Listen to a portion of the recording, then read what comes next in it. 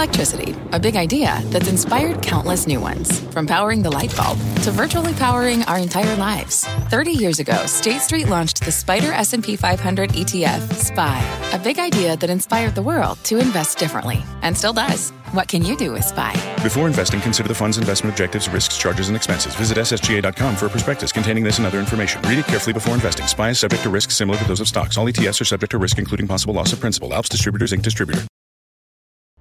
I'm Scott Wapner, and you're listening to CNBC's Halftime Report, the podcast, the most profitable hour of the trading day.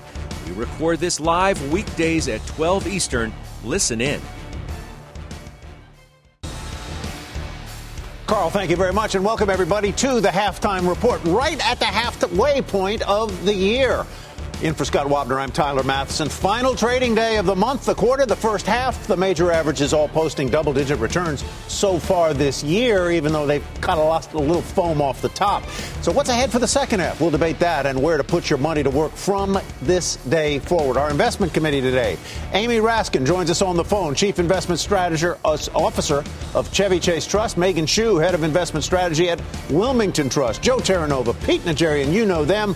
Let's get a check on the markets. The Dow on track for its first negative month over the past 5, but as you see there, rallying 131 points so far today. S&P on pace for a 5th straight month of positive gains and its best first half since all the way back in 2019. It was not a very good first half last year, as you'll recall.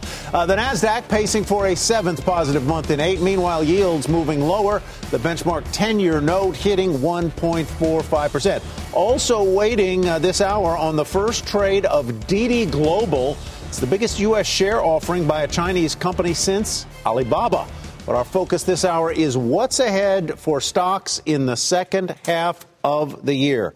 Megan, why don't I start with you? What do you think?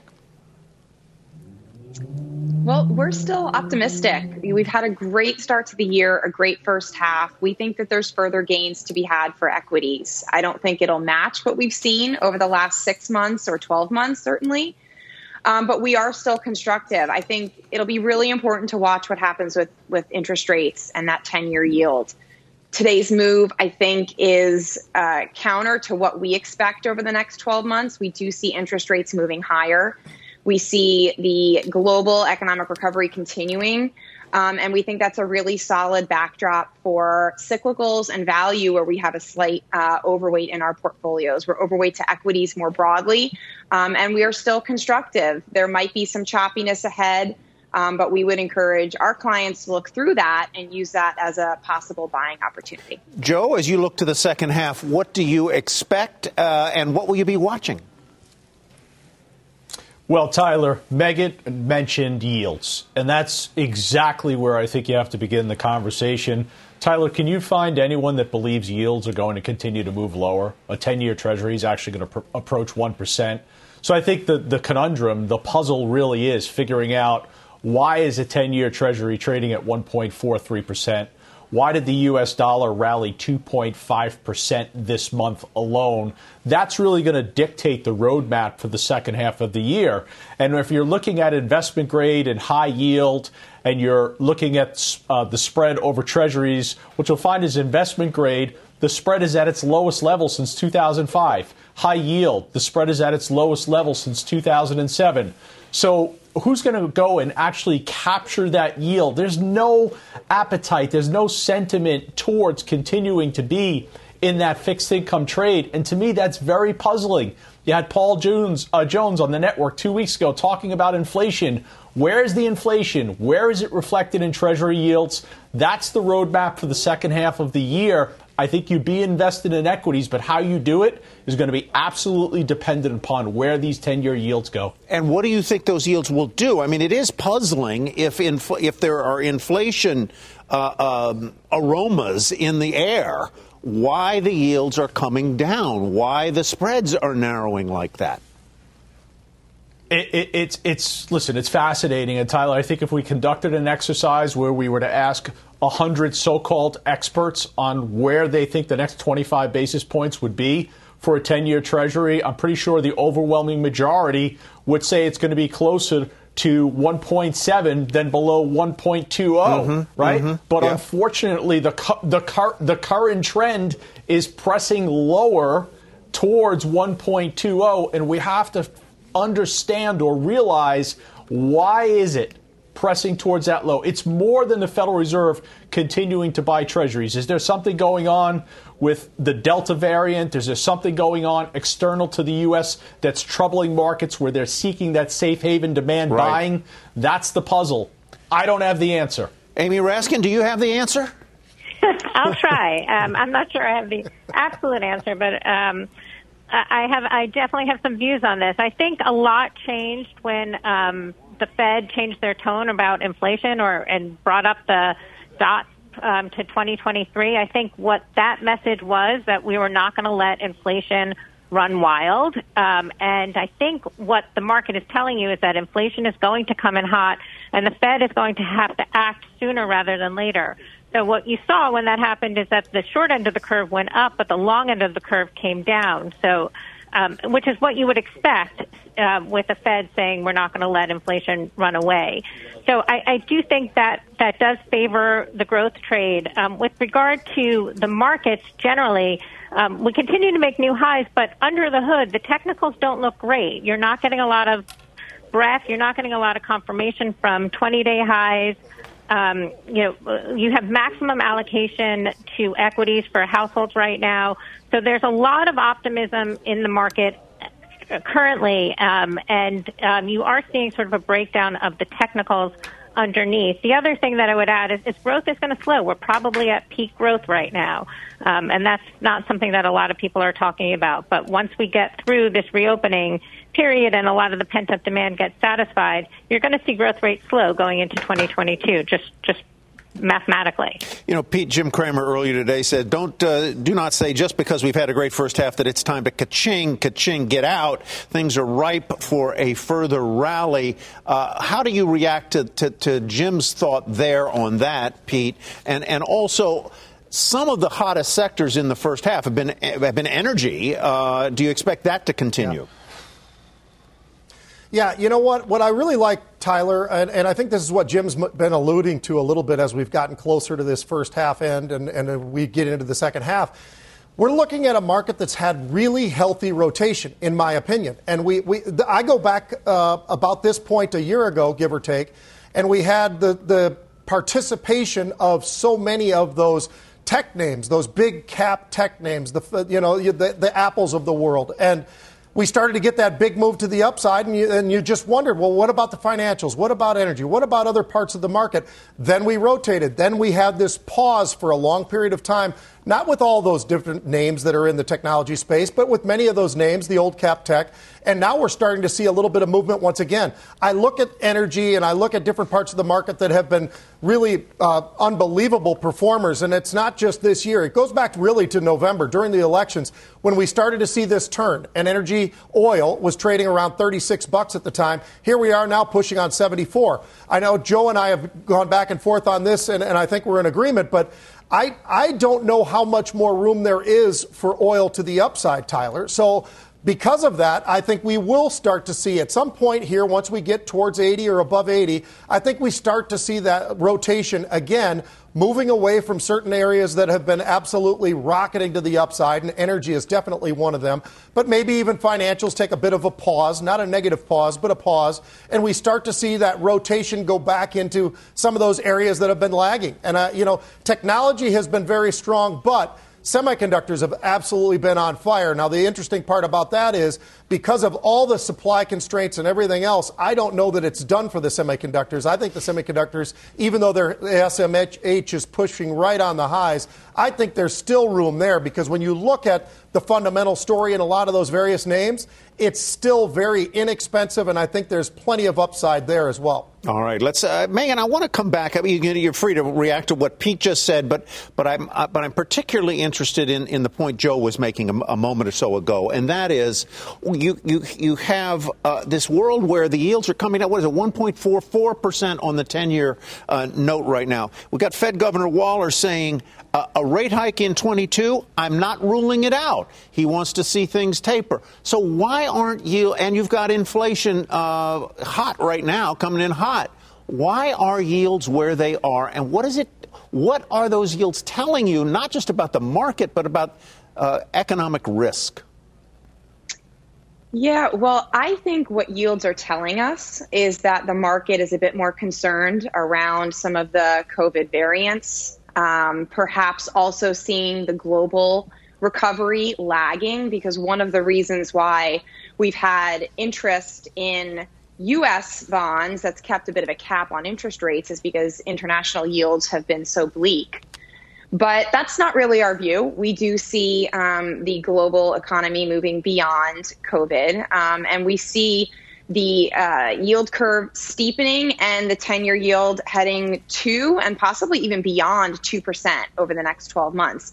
I think the market's reaction to the last Fed meeting was probably a little bit of an overreaction in our view. And to me, the point of liftoff for the Fed, in other words, the timing of their first rate hike, is less important than the trajectory of rate hikes. And regardless of whether they hike first in December of 2022 or February of 2023, we see a very shallow trajectory. We don't think that the Fed's priorities have changed in terms of inclusive labor market growth, as well as inflation running at or slightly above their target.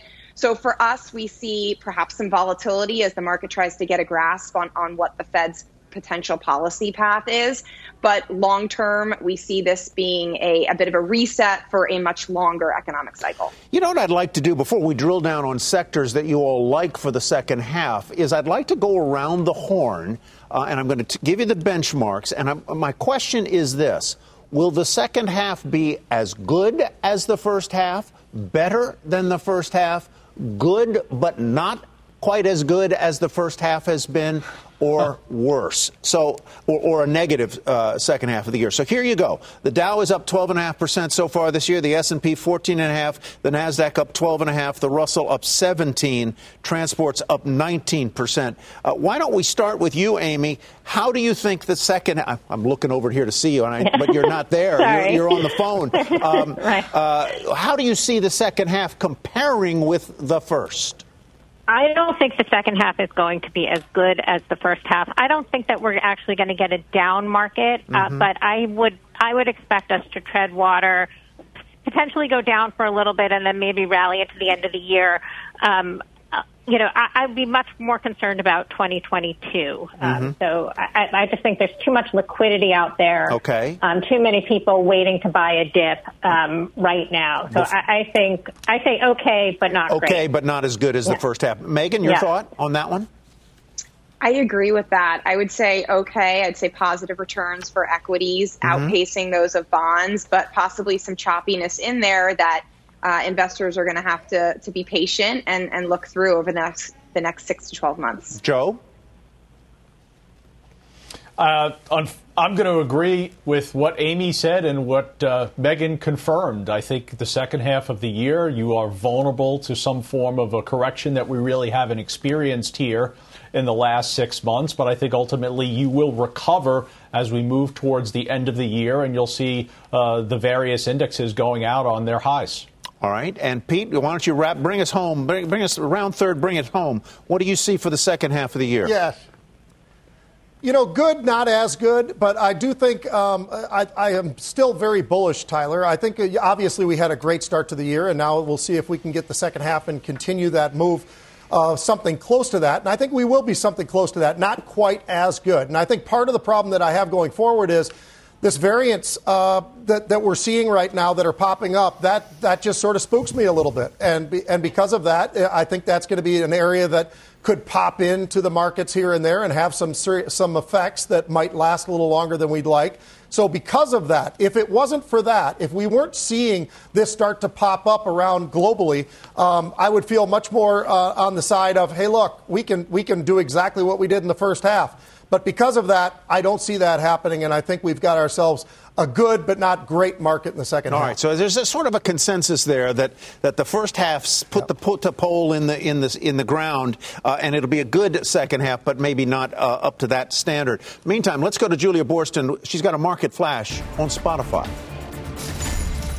That's right, Tyler. Spotify shares briefly turning positive and Live Nation shares turning negative. Now back to the flat line on a report that Spotify is looking to get into the events business, the ticketing business. This reported by The Information. The Information saying that Spotify would not be directly competing with Live Nation on this. They already have an arrangement with Ticketmaster, which is part of Live Nation, which allows Spotify users to buy tickets to certain events. But what this would be about here is Spotify would be able to leverage its data about where people are listening to different types of music to help book different artists in regional venues. So to be able to say to an artist, you have a big fan base in the Midwest, you should be booking a performance in this town. So that's the kind of thing that they could be really using their leverage for. We've reached out to Spotify. We have not gotten a comment back yet, but we will be back to you as we learn more. It could be an interesting expansion, new revenue stream for Spotify. Yeah, it's an interesting sort of extension of the use of data. I mean, in other words, where are people listening to Zac Brown Band or Chance the Rapper? Yeah, and especially, but I think, Tyler, particularly for smaller artists who do not have a huge nationwide fan base, who know that they could get fans anywhere, but to have smaller artists in smaller venues. The idea is that this data could really pinpoint where there's a specific fan base and which of those fans you could get into some of those smaller venues. Michael Franti, he's exactly that kind of guy. Michael Franti, I love the guy. I've seen him in concert. He's fantastic. Anyhow, Julia, thanks. Let's get some second half picks from our investment committee. I'm going to go back around the horn in reverse order from the last time. Pete, I'm going to start with you.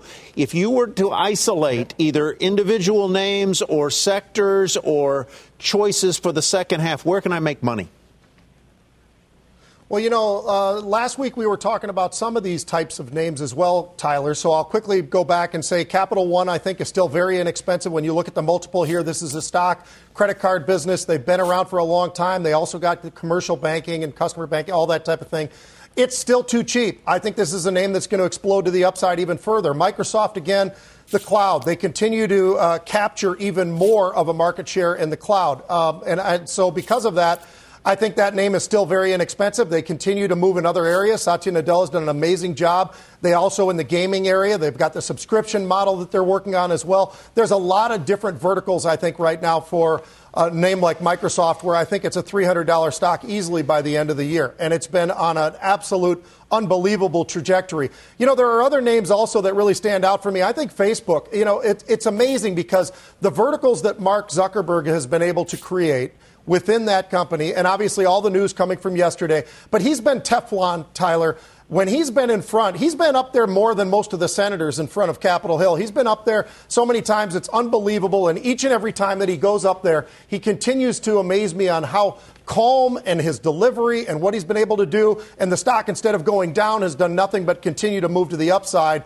the way it has been. And yet the cash and everything else, when you look at that balance sheet, is unbelievable. And lastly, I'll just leave you with Lockheed Martin. Too cheap. This is a great company. It's really well run. And I think this is a name that still has plenty of room to the upside going forward. All right, so what's in Pete's wallet? Facebook, Lockheed, Microsoft, and Capital One. Joe, what's in your wallet? Well, Tyler, I want a nice diversified mix of stocks. So I'm going to go with a financial, a energy, and a hyper-growth technology stock. The first name I'll mention will be that hyper-growth technology stock, and that'll be CrowdStrike. I think on Monday I mentioned to you my final trade was Fortinet. I really believe that cybersecurity is such a overwhelming risk to the economy, the capital market, society itself. $57 billion company, CrowdStrike being. I think potentially this could be a company that is actually an acquisition target, but they are delivering the type of revenue performance that really places them in the prime position for cybersecurity investments that you would be making.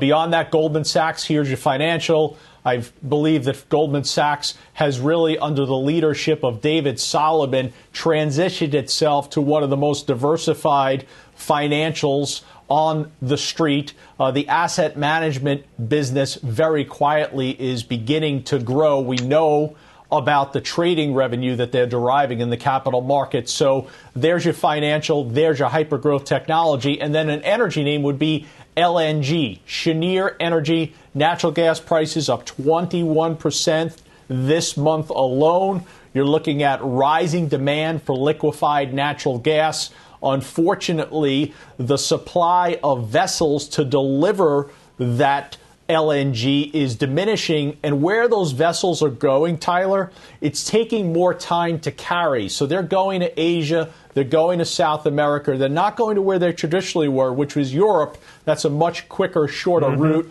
better turnaround. So as we move into 2022, the demand stays strong, the vessels are challenged. I like LNG. Cheniere higher today, Goldman at session highs. Amy, your choices for the second half? Sure. I'm going to give you a diversified list as well. I'll start with Regeneron. I think this is clearly a leader in molecular medicine. The stock has done well recently, but it's still too cheap at 16 times earnings. I think they proved that they're the leader when they found, their polyclonal antibody is the only one that really works against COVID in record time. So I really like this stock. They have a lot of shots on goal. The next name I'll give you is a growth stock as well as Stitch Fix. I really like their business model. They're $6.5 billion market cap company. They have a lot of data on their customers. They know when customers buy products for them and keep them, they know who's keeping what, and they can sell other products to them using that information and data. I think this is the future of apparel retail. I like the name. They have to execute, but I think they're really well positioned. And then we still like energy as well. Even though it's had a great run, we still think there's more room to go. The companies are being incredibly disciplined with their CapEx. So one of the leaders in the energy sector is EOG. We like it here. You also own and have added to Fiverr. Explain to me what Fiverr is and and why you like it. What do they do? Fiverr is a freelance marketplace, so they match companies that are looking for freelancers with people looking for that type of work. We think that we added to it in May at a really good level. We've owned it for a while. Again, this is a sub-$10 billion market cap company, $9 billion market cap company, leader in its space. We think this is the way that business is going, that increasingly people are going to use freelancers rather than hiring people. This is the marketplace. The freelancers love it and the companies love it. And it's improving the productivity of hiring. It's interesting. I have a friend in my neighborhood who is a voiceover talent, and she gets gigs through Fiverr. And gets a lot of them. It's people who are doing voiceover for commercials or also for industrial films, things like that. Are they domiciled in the U.S. or are they foreign domiciled? They're an Israeli-based company. That's what I thought. Yeah. All right. Thank you, Amy. Megan, you get to be the anchor person here, the anchor woman. Go ahead. Take it away. What do you like for the second half? Well, I'll be pretty tight here. We like financials in terms of an overall sector. We're overweight to financials, specifically banks. We think that the market has gotten a little jittery about Fed policy, but we don't think it's properly priced the longevity of this cycle, and interest rates, in our view, are headed higher. So that's helpful to banks. Also, technology. Here we're neutral. But again, we think chip demand is going to be a longer term story. The intensity of technology across different business channels is going to continue. And CapEx, which we see improving, we think is going to be a big driver for technology. And the diversification benefit, by the way, of owning a cyclical like financials, as well as a growth-oriented sector like technology, has never been greater. So we really think it's important to be diversified, like some of the other comments you've heard. Megan, I have to say this. I feel like I'm in my own home. We have the same cabinet hardware. I'm looking there on a white cabinet, that black side. I feel like I'm right at home. Beautiful home, by the way. You've got good taste. Yeah. My wife has good taste. Value is underperforming this month. Our next guest says the cyclical trade is not broken, just bent. Joining us is Jonathan Krinsky, Chief Market Technician at Baycrest Partners. Jonathan, explain what you mean that the cyclicals are bent, not broken. Yeah, thanks, Tyler. So, in the early to mid part of June, we turned a little bit cautious on two of the cyclical sectors, industrials and energy. And they've started to show some relative weakness. They had a little bit of a downdraft in mid-June, and then they've seen kind of a weak rally. And basically what we're seeing here is that relative strength relative to the market has started to certainly lose some momentum. And, so far they've just made a lower high versus their April and May highs. So that's kind of the bend part. We wouldn't say they're broken unless they break under that June correction low. And really, we're talking about these four sectors: industrials, energy, materials, and financials. They're all trading very highly correlated. So they all have kind of a similar pattern. And we just think there's, certainly enough weakness to kind of warrant at least, taking a step back. But, if you really want to get cautious on them, we'd need to see them make that undercut low of the June lows. So let's talk a little bit more about industrials and then transports, rails particular. Transports are up 19% for the year, but they're down 8% recently. Yeah, so it really is the rails that have us most concerned there. I mean, if you look at the weighting in the transports, FedEx and UPS are very big weights, and those actually act a bit better. But the rails have just been one of those sectors that, up until April or May were almost invincible. They're great trend in an absolute basis and on a relative basis as well. Mm-hmm. But they've started to lose some leadership. They're starting to break some trend lines. Again, we're still above 200-day moving averages for most of the rails, so it's not, it's not fatal, but I think it certainly warrants watching. And if there's some areas, of the market that you're looking to trim, that's kind of an area we would look at. Give me your thought on industrials, which I think you're saying remain weak, and you're reiterating your call to sell. And then I want to get Megan in because she's got the other side of that argument.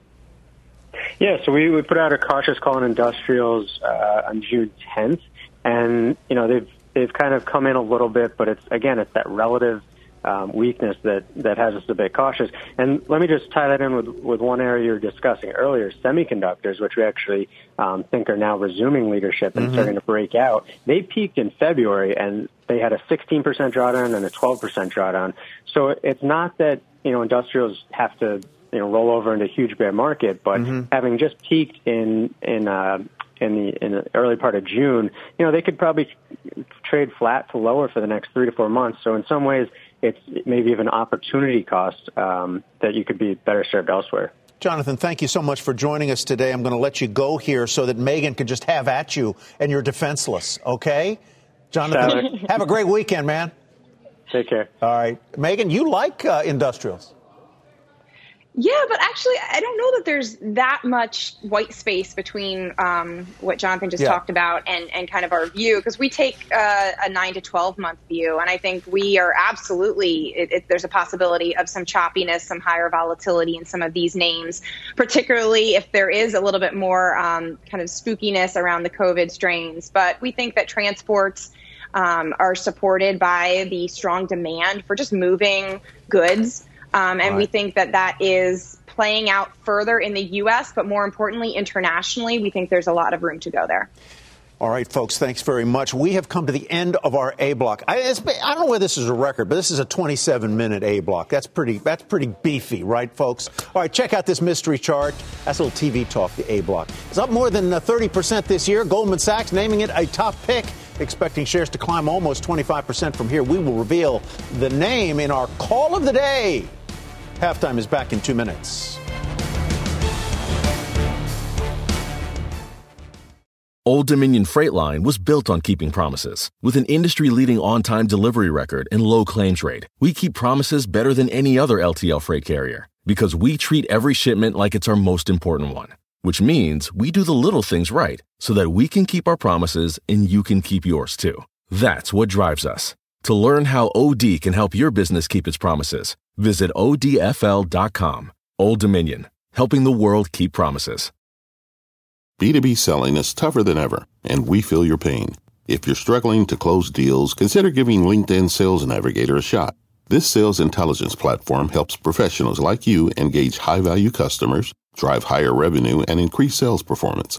Sales Navigator also guides you in targeting the right buyers, highlights key signals such as job changes or which accounts you should prioritize, and uncovers hidden hot prospects so you can find those buyers that are most likely to convert. Fueled by LinkedIn's 1 billion member platform, Sales Navigator gives you the most up-to-date first-party data, enabling you to unlock conversations with the people that matter. Right now, you can try LinkedIn Sales Navigator and get a 60-day free trial at linkedin.com/halftime report. That is LinkedIn.com/halftime report for a 60-day free trial. Let LinkedIn Sales Navigator help you sell like a superstar today. Just go to LinkedIn.com/halftime report and get started.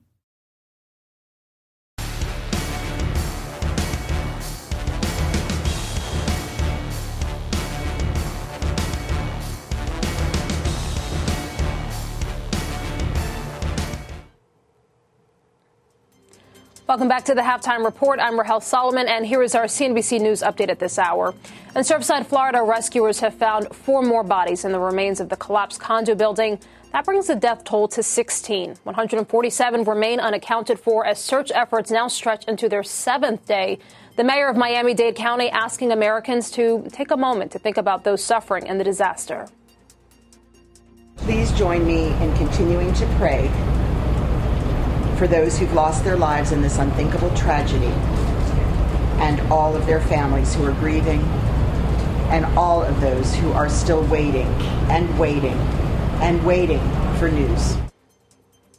And tonight on the News with Shepard Smith, more documents on the state of that building and talks with rescuers. Tune in at 7 p.m. Eastern. President Biden pledging more resources to battle wildfires. He's also raising wages for federal firefighters to at least $15 per hour. Biden and Vice President Harris meeting with governors of western states to discuss that record-breaking heat wave and also preparations for wildfire season. And how about this one? Yale's drama school will no longer be charging students tuition. That is thanks to a $150 million donation from film mogul David Geffen. Yale calls it the largest donation on record in the history of American theater. And Tyler, that also applies to graduate programs. Wow, so, that's fantastic. Quite the good news for those students. Really, that makes such a difference in people's lives. Really wonderful story of philanthropy. Thank you very much, Rahel. And let's move on to the investment committee, making some moves in this market. And one of them is Joe's. You're adding to Chipotle, my friend. Yes, in fact, I did, Tyler. Brian Niccol, the management team, doing an excellent job in the digital transformation for Chipotle. I added it on Monday and again a little bit yesterday. I believe it's going to be taking out the $1,600 level here in the very short term. It's had a remarkable recovery over the month of June, and it's been on that digital transformation. It's been on the creativity surrounding the menu options that management has been providing. So I view it as the best quick-serve restaurant available to investors, and it certainly has the growth dynamics that are well represented right now as we're seeing a pullback in yields and that defensive mentality towards advocating growth being in place. This is one of those companies where, you know, obviously they went through several years ago troubles with food safety. Brian Niccol, it shows you the power of an executive to effect a turnaround and tighten up a company, and he's done a brilliant job. Brilliant, excellent stewardship, and it's really been something that I think has lent itself throughout the entirety of the employee base for Chipotle. I think there's a dramatic difference in terms of customer satisfaction and the way that the employees are approaching the engagement with the customers. Yeah, and when you eat something from Chipotle, you don't go away hungry, do you, Joe? Oh, you certainly don't, and you definitely need to exercise afterwards. Yes, you do. All right, folks, let's move on to D.R. Horton, which has been named a top pick at Goldman Sachs, firm bullish on this home builder heading into the second quarter earnings. Pete, you own this one, D.R. Horton. Yeah, it's, you know what, I would agree with them, Tyler, because everything that we see, all the numbers that we see, all say that there is more upside coming, even though they've had an unbelievable run. And this has been a multi-year run. This is not just a run that's just because of the fact of the pandemic and everybody's going out for their houses. This has been a run that's been going on for years. It's a great company. They've done an unbelievable job. Yes, the costs have gone up. By the way, they've been able to pass those along to the customers with these prices as well. So when you really look at this and the fact that they raised their estimates going forward as well, I think that there's a lot of reasons to like a lot of the different builders, but particularly this name, I think, right now, given the backdrop of everything that we've got going on economically and the movement around the world. Yeah. Megan, you like home improvement over the home builders. Explain why you favor them. Yeah, I'm a little less optimistic on the trend in new housing construction and housing demand continuing. I think that those economic indicators might start to level off a little bit. Whereas the consumer is still flush with cash. Consumers sitting on $3.5 trillion of excess savings over the pre-pandemic trend.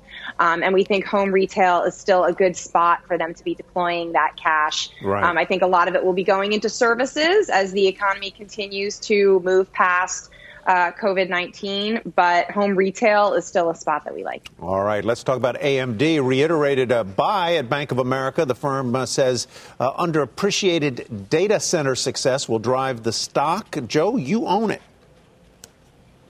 I do. I've been trading around it a lot this year and bought it below 80. So I finally got myself lucky on one good trade, Tyler. But there's strong momentum, clearly, both fundamentally and technically. And you just have to wonder how much of the missteps from Intel are really benefiting AMD and their ability to grab market share. I suspect a lot more than we think. And again, we're talking about a fantastic management team in place at AMD. So I think it's positioned here above 90. I think it goes back above 100, and I'm certainly looking forward to holding this one for the long term. All right, Amy, I know you, I just want to get your thought on the semiconductors. I know you own NVIDIA, which has been a very good stock. Yes, we've owned NVIDIA for a very long time. We've continued to trim it, and every trim has been wrong, but we like the fundamentals there. Valuation is high, and that does make us keep the position relatively small at this point. But if they can get this ARM transaction through, I think it's going to be a big win for them. We also own ASML, which is, we think, the leader in semi-cap equipment and really well positioned to benefit from all the CapEx going into semis and each country and each region trying to have their own semiconductor supply chain. Down a little bit today, as we see there, down 2% today. Amy, thank you. Stay with us because, Pete's latest trades in unusual activity. They are next on Halftime. We'll be right back. What does it mean to be rich? Maybe it's less about reaching a magic number and more about discovering the magic in life. At Edward Jones, our dedicated financial advisors are the people you can count on for financial strategies that help support a life you love. Because the key to being rich is knowing what counts.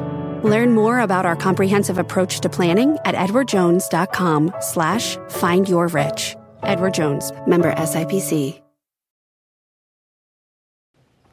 All right, let's take a look at where the Dow is. High of the day as we wrap up this first half of the year, up nearly 200 points, about 0.5% at 34,483 right now. So ending on a positive footing we're not near the end of the day. We're just at halftime here, folks. So, but nevertheless, up about 200 points or 0.5% right now as we wrap up the first half of 2021.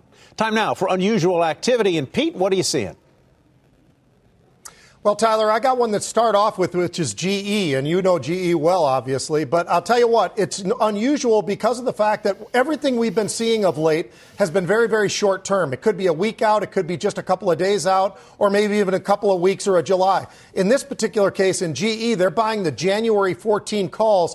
They bought 50,000 of these calls, Tyler, for $1, with the stock trading just above 13. So expecting some sort of a pretty dramatic move, but that move, they're buying enough time to allow for that move to occur for this stock to actually go up and maybe break through that 14 level, and then who knows. But it's interesting to see because of the fact they're January, and we haven't seen too many January options being bought of late. Everything's been so close. My second one is Altria Group. So that's Philip Morris, the old Philip Morris MO. It's interesting because of the fact that in this one, we're seeing some July call buying. Stock was trading around 47.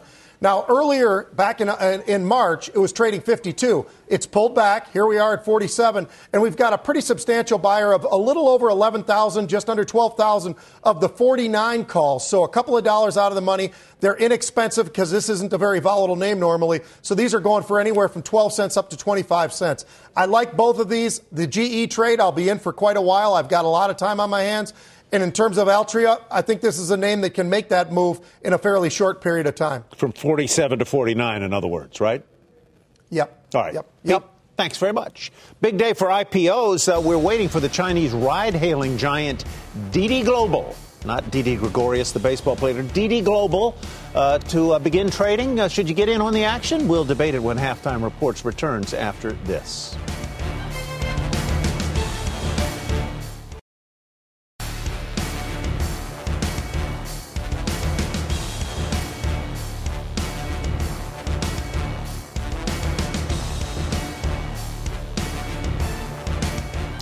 All right, a few big IPOs making their debut today. LegalZoom.com already trading. Clear, Secure, and SentinelOne have begun trading as well. Still waiting for one of the most anticipated IPOs of the day. That would be Didi Global, the China ride-hailing company.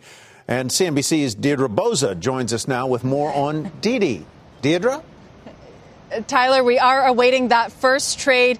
Didi priced its IPO at $14 a share, but the latest indication is between $16.50 and $17. At $17, that would give Didi an initial market cap of more than $80 billion. Remember, though, that this was priced conservatively at $14 a share. At one point, it was thought that it could fetch a market valuation of up to $100 billion, but public market investors, they haven't been exactly enthusiastic towards the ride-sharing companies. Uber and Lyft have underperformed the broader market since they went public a few years ago. Didi faces all the same complications that Uber and Lyft do, namely regulatory landscape as well as its unprofitability. But add on the layer of Chinese complexity, right? The regulators there are looking at Didi's dominance of that market. It also is still in very expensive businesses like autonomous vehicles and food delivery. So we'll see how it opens, but it does look like it will open above where it priced, that $14 range. Back over to you. All right, Deirdre, thank you very much. Let's bring in Bob Pisani at the New York Stock Exchange to take us through today's action in the IPO area and including Didi. Yeah, Tyler, this is the first day in 16 months the NYSE has felt normal. Normal activity, lots of people on the floor, and a lot of activity. This is about a golden moment, as you're going to find, for the IPO business. You heard about what's going on with Didi. We're waiting for that to open momentarily, literally here. But we've got SentinelOne just opened a few moments ago, priced at 35, opened at 46.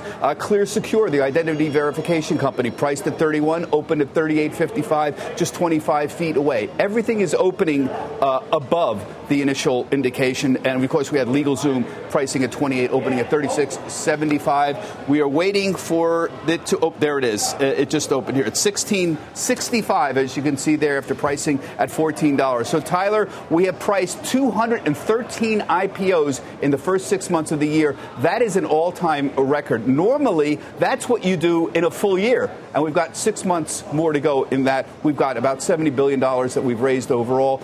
This is about as golden moment as you can think of. If I had one thing for the traders to throw out to them, the returns, the average return on an IPO this year has been 26%. Here's the problem.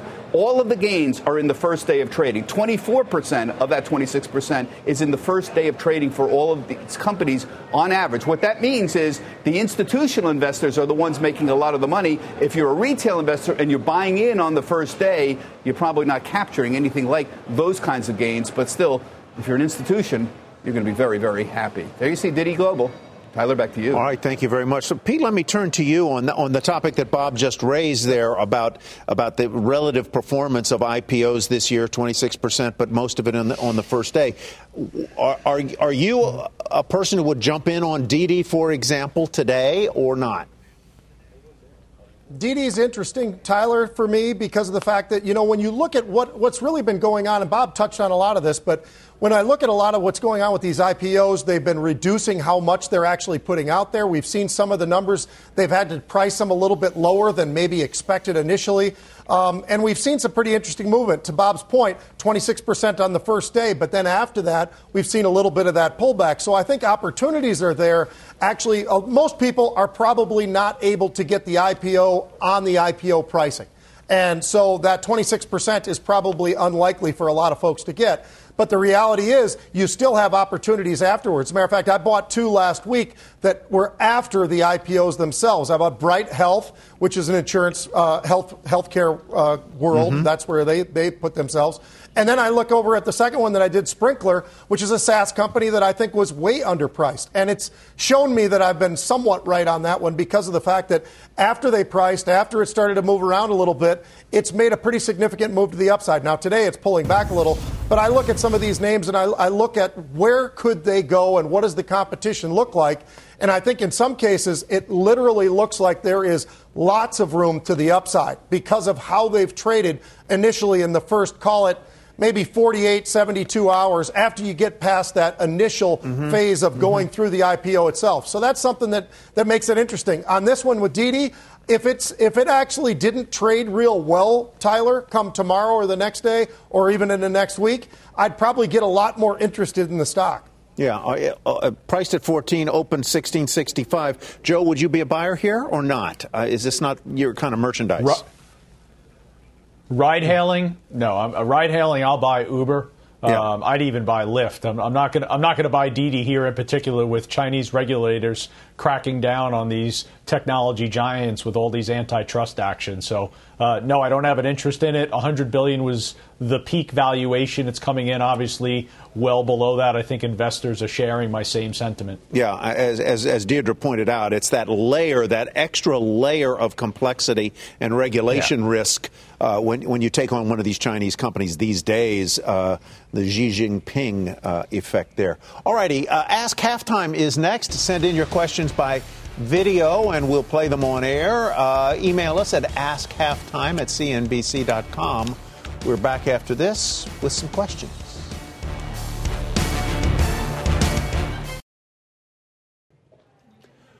All right, folks, Investment Committee ready to answer your questions. First up for Amy, Steve in Texas writes, I bought CRISPR Therapeutics recently in the mid-140s. It's had a nice run-up since then. I'm a long-term investor. Should I add to the position, hold, sell? What should this person do, Amy? I would hold it. We don't own CRISPR, but we're one of the largest owners of Intellia, which is the company that over the weekend proved that in vivo gene editing, which means inside the body gene editing, works and is an effective treatment. So that stock's obviously had a huge run this week, up over 100%. But we really like this whole space, and there's only 3 companies that own the intellectual property around CRISPR, and that's CRISPR, Editas, and Intellia. So we like them all. Intellia has been our bet so far, but we like CRISPR as well. All right, there you go. Look at that. Intellia Therapeutics up 24% intraday. Wow. All right, next up is for Pete. Sammy in California asks, buy, sell, or hold Bed Bath & Beyond. This has been a volatile one, including today, Pete. Absolutely, Tyler. You're exactly right. And I'll tell you what, with that volatility, I would say it's a trade. I look at the company, and because of the moves that we've seen both up and down, I think it's more of a trading vehicle than anything else, and a lot of that has to do with the short interest of this company. They did put out some interesting, they beat on revenues, they missed on earnings, but they forecast the revenues to be very strong. So there is some positives there, new management, all the rest of it. But I think you have to really understand what you're getting into when you get into this company right now, because it's somewhat caught up in that whole meme or rebel sort of world that we're seeing right now in terms of these short interest stocks. I like the bed department, the bath. The department I really like there is the Beyond department. When you go into the Beyond, you have really gone beyond. All right, we got final trades next on Halftime. That's what it says right here. We'll be right back after this. All righty, on a day of IPOs, wrapping up a rather blockbuster first half for IPOs. Let's look at the featured one of the day, and that is DD Global. Now trading at $16.42 or 3. It opened at $14 a share. It is, of course, the Chinese ride-hailing service, so opening a good percentage above, as most of the IPOs have done, above the opening price. Time for final trades. Amy, you get to go first. Amy, what's your final? I like Impinj. The ticker's PI. This is a $1.2 billion ultra-high-frequency RFID company. We think it has really good prospects in front of it, and it's going to be a much bigger company one day. Impinj. All right, Megan, you're next. I'm going to go with international developed equities. We spent a lot of time talking about the U.S., but our second half playbook, we put more of our chips into non-U.S. equities. Areas like Japan and Europe are certainly behind the U.S. in terms of the economic cycle, but have more of a cyclical bend, good momentum, and cheap valuations relative to the U.S. All right, Joe, you're next. LPX, take advantage of the recent correction. And obviously, we still have a strong housing market. I'd be a buyer here, utilizing a 55 stop for risk management. All righty. And finally, Pete. Another one of these wild names, Tyler, and I see some unusual option activity in there, Tilray. I think Tilray at the short term has a chance to make a nice move to the upside. All right, folks, thank you so much. Thanks for watching. That does it for Halftime. The exchange begins now. You've been listening to CNBC's Halftime Report, the podcast. You can always catch us live weekdays at 12 Eastern, only on CNBC. The spirit of performance defines Acura, and now it's electric.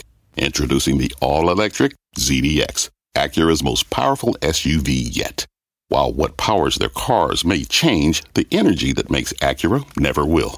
Crafted using the same formula that brought them electrified supercars and multiple IMSA championships, the ZDX has track-tested performance that packs an energy all its own. With a premium Bang & Olufsen sound system and up to 313-mile range on a single charge, and a Type S variant with an estimated 500 horsepower, the ZDX is everything they said electric could never be. It was built with the driver in mind, just like Acura's been doing since the beginning. We could talk all day, but the only way to experience this electric performance is to drive it yourself. Unlock the energy and order yours at Acura.com.